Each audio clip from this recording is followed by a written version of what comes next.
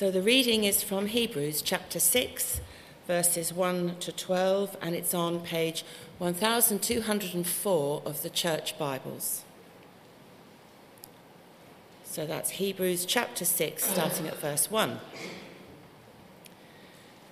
Therefore, let us leave the elementary teachings about Christ and go on to maturity, not laying again the foundation of repentance from acts that lead to death, and of faith in God, instruction about baptisms, the laying on of hands, the resurrection of the dead, and eternal judgment. And God permitting, we will do so. It is impossible for those who have once been enlightened, who have tasted the heavenly gift, who have shared in the Holy Spirit, who have tasted the goodness of the word of God and the powers of the coming age, if they fall away, to be brought back to repentance, because to their loss they are crucifying the Son of God all over again and subjecting him to public disgrace. Land that drinks in the rain often, falling on it, and that produces a crop useful to those for whom it is farmed, receives the blessing of God. But land that produces thorns and thistles is worthless and is in danger of being cursed. In the end, it will be burned. Even though we speak like this, dear friends, we are confident of better things in your case, things that accompany salvation. God is not unjust. He will not forget your work and the love you have shown him as you have helped his people and continue to help them. We want each of you to show this same diligence to the very end in order to make your hope sure. We do not want you to become lazy, but to imitate those who through faith and patience inherit what has been promised. This is the word of the Lord. Thanks be to God.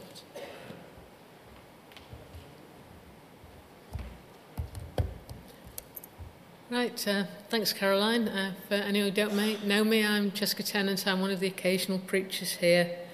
And Hebrews 6 happens to be one of the most difficult and controversial texts in the whole New Testament. But I've had strict instructions from Mark not to whinge about it, but to use it as a learning opportunity. So, what's the problem with it? Well, the problem is 4 to 6, which says, it's impossible for those who have once been enlightened, who have tasted the heavenly gift, who have shared in the Holy Spirit, who have tasted the goodness of the word of God and the powers of the coming age, and who have fallen away, to be brought back to repentance. To their loss, they are crucifying the Son of God all over again and subjecting him to public disgrace. And that is really scary, because you feel the one thing that separates Christianity from all the other faiths is that we don't have to work hard and work hard and work hard and not know if we're saved, because we know we're saved. But this verse, or this set of verses, makes you wonder, what's happening? What's this all about? So I did a bit of reading about it, and I found there were differences of opinions, but also a lot of people who are just totally confused. So let's look at what exactly is the problem with this verse. What I'm going to do, just a sort of basic idea of the Christian journey. So we start out at some point as seekers. We're interested. If the older generation might have gone to a Billy Graham talk, younger people gone to an Alpha course, joined church for some reason, started coming, interested and attracted by faith. But then something happens, something absolutely amazing happens, something transformational that Jesus describes as being born again, so that none of us can approach God because we're all imperfect. We all do wrong things all the time, and God is wholly imperfect. If we went into his presence, we would just burn up. But we know that Jesus died on the cross. He took every wrong thing we ever did on the cross. he took it and he died, and all those things died, and he took the punishment for everything we'd done. And then he went down into death, and then he rose again to the highest place. And in baptism, that's what happens to us. We go down into death with Jesus, we rise up, holy and perfect in God's eyes, so we can approach God. And the moment we're born again, we go into eternal life. And even though we might die in earthly terms, in heavenly terms, we're living forever. And when we get to the end of this mortal life, we go to be with Jesus and God for all eternity. And for some people, this being born again is instantaneous. So I can tell you that one day I wasn't born again, the next day I was, and all the people around me could spot an immediate difference. For some people, it's very gradual. They don't even notice it. They have a season where maybe they're seekers, and then another season where they know they're absolutely born again. They're filled with the Holy Spirit. And then our time on earth, once we've been born again, is about growing. It's about getting to know God better. It's about becoming more like Jesus. It's about doing all the work that he has given for us. But we know that it's not just a straight path upwards. It's much more like this. And a lot of the time, it's fall, repent, repeat in our lives. But that's okay, because we know that we're saved because of what Jesus did, not what we did. So we know we're saved forever. And we know that every time we fall, when we repent, God takes us back. Don't we? Except for this verse in Hebrews. So what you need to do when you find a verse that just totally throws you is to look at the context. So let's look at, first of all, the context of the whole Bible. Now, if I was to stand here and do a talk on God's forgiveness, going through all the examples in the Bible, we'd miss lunch. So I'm not going to do that. I'm just going to give a few examples, cutting out the Old Testament altogether, and there's loads of examples of God forgiving in the Old Testament. Let's just start with the story of the parable son, because this is the parable of the lost son, because this is Jesus telling us what God's like. You remember the story? The son has all the blessings of living in his father's house. He has his father's love. He shares in his father's riches, but he wants to take his portion and go away and just squander it, which he does. And then he crawls back, helpless and hopeless, not expecting anything. And there's his father waiting for him at the gate. His father's actually keeping watch at the gate just for his son to return. And when he returns, he greets him and just restores him to his original place. And this is Jesus telling us what God is like. God is our loving Father who is waiting for us. And we see this very much in the story of Peter. Peter, who'd been with Jesus for 3 years, was one of his best friends.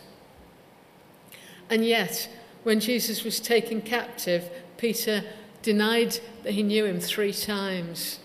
And then John tells us that after the resurrection, Jesus gives Peter the chance to turn round. 3 times he says to Peter, "Do you love me?" And then 3 times he gives Peter a job.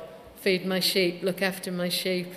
So that's a wonderful example of fall, repent. Oh, there's all the epistles. Romans is particularly full of it. Romans 8 starts with, there is no condemnation, and then ends in, nothing can separate us from the love of God.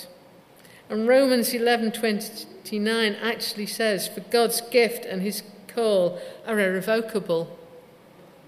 And then there's loads of examples as well of how God keeps us safe and keeps us going. I've just chosen one from Jude 24. To him who is able to keep you from stumbling and to present you before his glorious presence without fault and with great joy. So that's the biblical background. So now we need to think, well, where does this verse come from?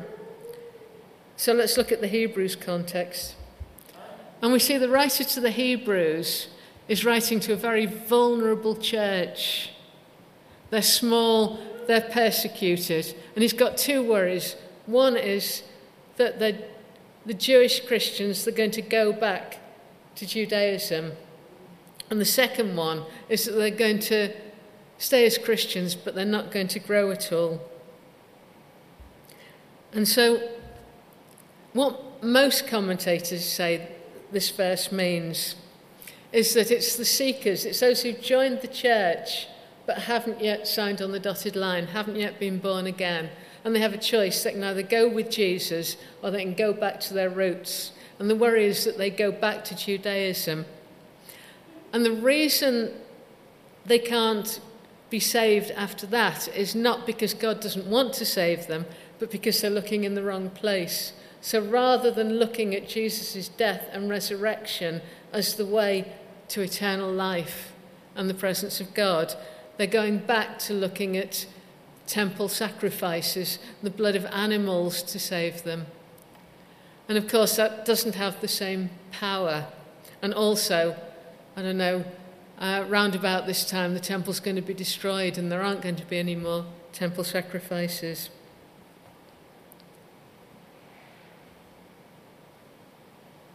But we mustn't forget the other point that the writer's making, not get so caught up in the, will I lose my salvation? Is there something I do that's so wrong that can never be repented of? We actually need to look at the other side, which is not growing in the faith, that you become a Christian, you're born again, you enter eternal life, and then you just stop there. As Tom Wright puts it, it's kind of the equivalent of learning to read and getting stuck on the ABC song and never going any further. It's just being a passenger. As the writer of the Hebrews describes it, you have two fields, one with a growing, flourishing crop. That's people that are growing in faith. And the other one, just weeds and thorns. And it's really important that we do keep on growing. So what does it all mean for us today? Now, unless when my friend Joe, who works with Messianic Jews, we don't have to worry about people going back to Judaism, but we do have to worry about people coming into the church, seeking, and then having a choice. Do I keep going ahead with that, or do I go back to the world? And ending up going back to the world. And of course, the sort of rewards of the world are quite different. I think in our society, most people are not looking for eternal life. They're not looking for life after death. They're not looking for a relationship with God. They're looking for rewards in the present. And they might be things like wealth, fame, beauty, or they might be really good things like ending poverty, protesting against climate change, but they're still earthly. And people who leave the faith behind and go off to do these things, once again, they won't come to repentance. Not because God doesn't want them desperately to come back to him, but because they're looking in the wrong place. But I do have to add the elephant in the room, which is, in my long life as a Christian, I've seen many people who seem to have been born again, who seem to have been on fire for God, and who got lost. A lot of our children, I think, are in this. In this, and you have to wonder. Maybe for some of them that they looked like they were Christians, but they weren't. Or it might be that they have been born again and they've got lost, and then all we can do is hope and pray that God still has his hand on them and will bring them back, even if it takes the whole of their lives. But for us, we can also stop growing. We can just be passengers, can't we? We can come to church on Sundays. We can even go to house group. But then nothing else changes. We don't become more like Jesus. We don't get to know God better. We don't do the work that we're supposed to be doing to bring the kingdom in. What's important here, I'm not talking about seasons. There are seasons in our life when we will be more productive, and there are seasons in our life when there are more pressing things than going forward with God, like bringing up very small children, like having a serious illness, like being bereaved. And that's fine, because we know it's good for fields to lay fallow, and it is a growing time, but it's a different sort of growing time. I'm talking about just stopping, what the writers of the Hebrews calls kind of spiritual laziness. And we see it not just in people who don't grow, but in people who don't become more like Jesus. And how often do you think people might have been put off the church by people who are born again, but stay not very nice people? And of course, they're saved by grace, but it doesn't forward the kingdom at all. So what are we called for? Now, I want to remind those of you who were here about my talk on Hebrews 3, and if you weren't, I talked about how to keep going in the faith. And two things, being a worshipper and being a brick. And Becca sent me an email saying that was a helpful sermon, but I've got a picture now of a worshipping brick. So here it is, a worshipping brick. And why are we worshipping bricks? Because our lives need to be based on worshipping God, getting to know him better, reading our Bibles, praying, praising. But also, in Hebrews 3, it says that we are God's building, that in the time of the Old Testament, God lived physically in the temple or the tabernacle, but now he lives in us as we build the church, not the physical church, but the church that's made of people. And all of us need to be bricks, but not just bricks sitting alone in a field, but bricks that are all joined together, helping each other, supporting each other, working together to bring God's presence into the world, to bring the kingdom in. So, to conclude, if you haven't been born again, go for it. If you have stopped growing as a Christian, isn't Lent a good time to start thinking about how do I move forward? It might be that you want to get closer to God, you want to take up praying more, you want to take up reading the Bible, you might read a Lent book. There are some at the back of church at the moment.